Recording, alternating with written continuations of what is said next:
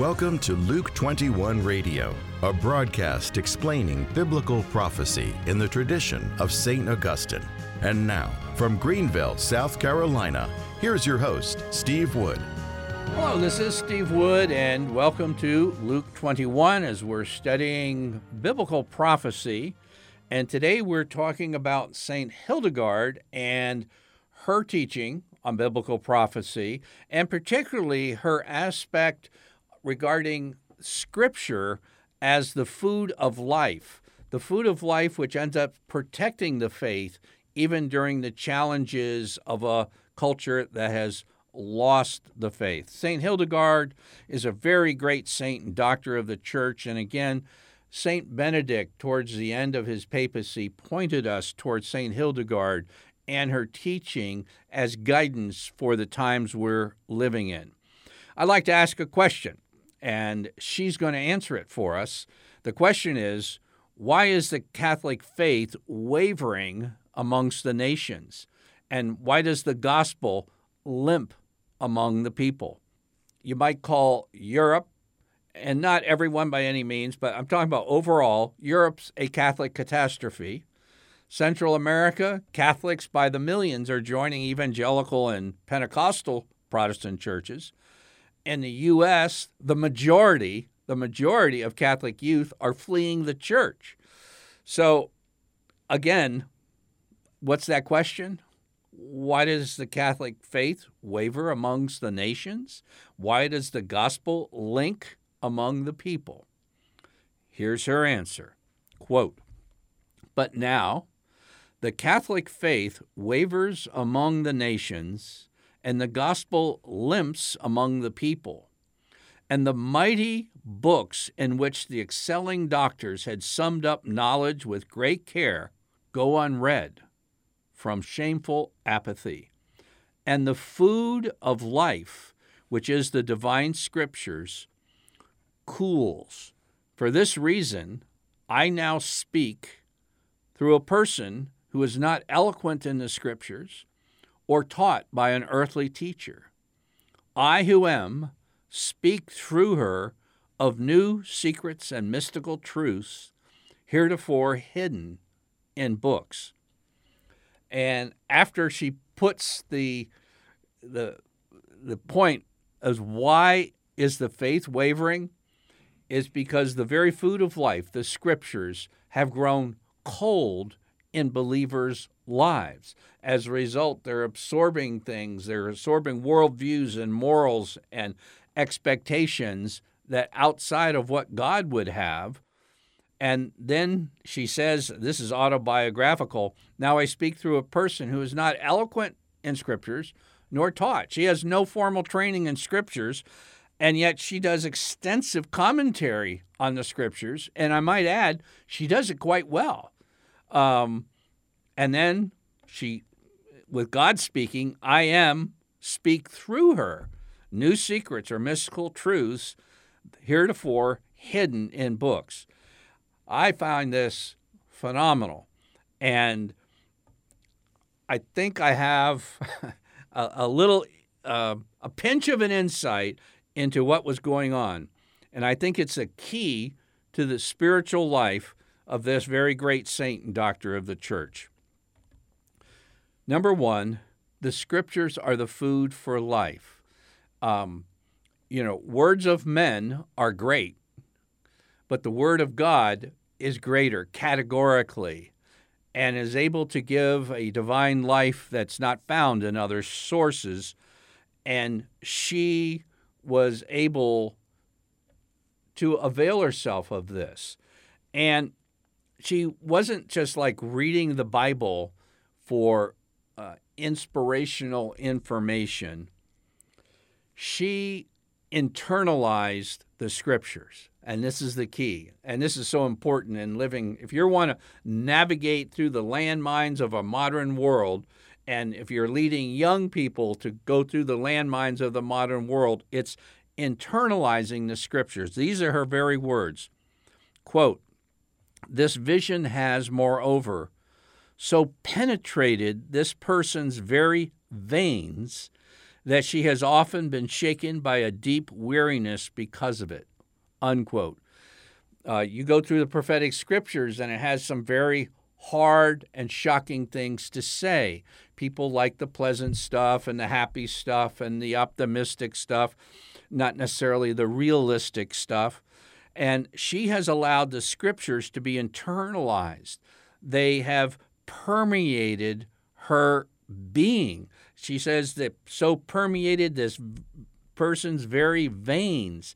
And this is what it means to meditate on scriptures, not to daydream, but to allow it to seep deeply into your life. And as a result, she is one of the most unique saints in the Catholic Church, doctor of the Church, and the only female doctor of the Church and saint who has had such an extensive commentary on Scripture. And it's life-changing. Contrast that with a temptation today of younger priests and deacons to simply download a homily off of homiliesonline.com. It seems like really an easy thing to do. And there's advertisements of these things in theological journals and stuff. Have a great homily every week and just download it. It's quick and easy. And you know what? It's nothing more than pious hot air. No different from the heat coming out of the vents in the sanctuary heating system. It doesn't change lives. It has no power in it. The key to the life-changing effect on yourself is to bring those scriptures inside. And then as you talk with family members or a youth group or a catechism class or a men's or women's group, what you've allowed to permeate into your being and change your life, you're able to change others. And that's exactly what she has done. Actually, St. Hildegard is right there with some of the greatest prophets in the history of Christianity. When we talk about prophets, I mean, it's kind of hard to rank them, but Ezekiel is near the top. And Ezekiel ate the scroll. In other words, Ezekiel was shown in Ezekiel chapter 2 and Ezekiel chapter 3 as the book of Ezekiel opens. God had a scroll with words written on it. And that scroll were the words that God was going to have Ezekiel declare. But he didn't just kind of read it or memorize it. No, he says, eat it. And he ate the scroll. He internalized it. This is exactly what St. Hildegard did with the scriptures. It went deep. It penetrated her veins, and it upset her sometimes. It was earth-shaking. And if you're going to proclaim an earth-shaking message, maybe you need to be shaken up a little bit by the very words you have internalized. And it's very interesting as well that, I don't know if you know, but Ezekiel, writing centuries before Christ, has a almost identical close cousin in the New Testament, St. John. St. John and Ezekiel, two great prophets, and of course the book of Revelation written by St. John. And if you open Revelation chapter 10, you find a great angel coming down from heaven, and somebody says this might be one of the greatest angels like St. Michael, or might be Christ himself under a figure of an angel. But he had a scroll in his hand, and then he had a little scroll. He had a little scroll for St. John to read and eat, just like Ezekiel, just like St. Hildegard, allowing the scriptures to penetrate, not just roll around the mind a little bit or put in the back of the head or whatever. No, to become a part of you. And there is a little scroll and a big scroll. And the angel had the big scroll, and it says with a loud voice, like a lion roaring. Well, who's the lion that roars? That's Christ. And that's his word. And if you allow, it's an earth-shaking communication that comes to you very quietly, but then he wants you to take that voice, the lion that roars. And as a result, the seven thunders in Revelation was a result of that communication. And then he has a little scroll for St. John. And just like Ezekiel, he says, take it and eat it. And then he said, you must then prophesy about many peoples and nations and tongues and kings. And I did a little word study in that word eat. There's different Greek words for eat.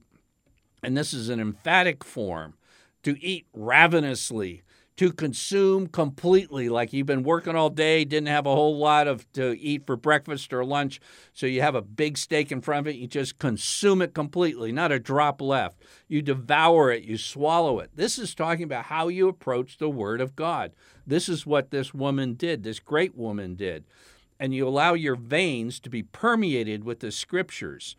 Now, what I want to leave you with, this isn't for special people alone, like St. Hildegard or Ezekiel or St. John, but you have friends, you have neighbors, you have relatives, you have catechism class or a scout group or a youth group, whatever it is, you can have that happen, and God wants to use you in whatever way that you are called to share, and be ready. This is one of the things that St. Hildegard said, talking about the end times. Then the secrets of the prophets and other scriptures will lie fully open to the wise. Their sons and daughters will prophesy as foretold many ages ago. And this is just a crank prophecy from the Middle Ages. This is exactly what our first Pope, St. Peter, said in the day of Pentecost. "In the last days," God declares, "I will pour out my Spirit upon all flesh, and your sons and daughters will prophesy." Your sons and daughters aren't supposed to be the big religious authorities. No, it's going to come to the common person. And men servants and maid servants, the lowest in society, in those days I will pour out my Spirit, and they shall prophesy. And you know, St. Augustine talked about a end times awakening, an end times army, so to speak, that there's going to be a group of people who are outside the church. He goes, those who till then shall be without shall become firm in the faith that they had rejected before, but once they see unfolding the things taught in scriptures before their eyes, they become red-hot disciples of Jesus and mighty to conquer the devil even though unbound. And that's citing Revelation 20. So what happens in the very end times? God has a plan. And the plan is, just like St. Hildegard, just like Ezekiel, St. John, and your sons and your daughters and your men servants and your maid servants, not just the special folks, but to internalize the scriptures is the best defense for times of apostasy. The scriptures are the food of life if you eat them, not just think them, not just read them, but digest them and let them permeate you. And if you allow them to permeate you, watch out, because I can guarantee you'll be able to permeate the lives of others, but it starts with you digesting the food of life. I'm Steve Wood, your host, and you've been listening to Catholic Biblical Prophecy with Luke 21.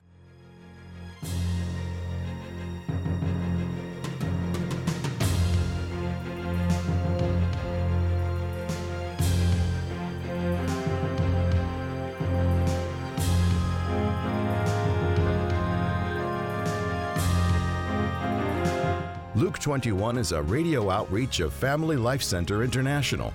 Visit us online at luke21.com.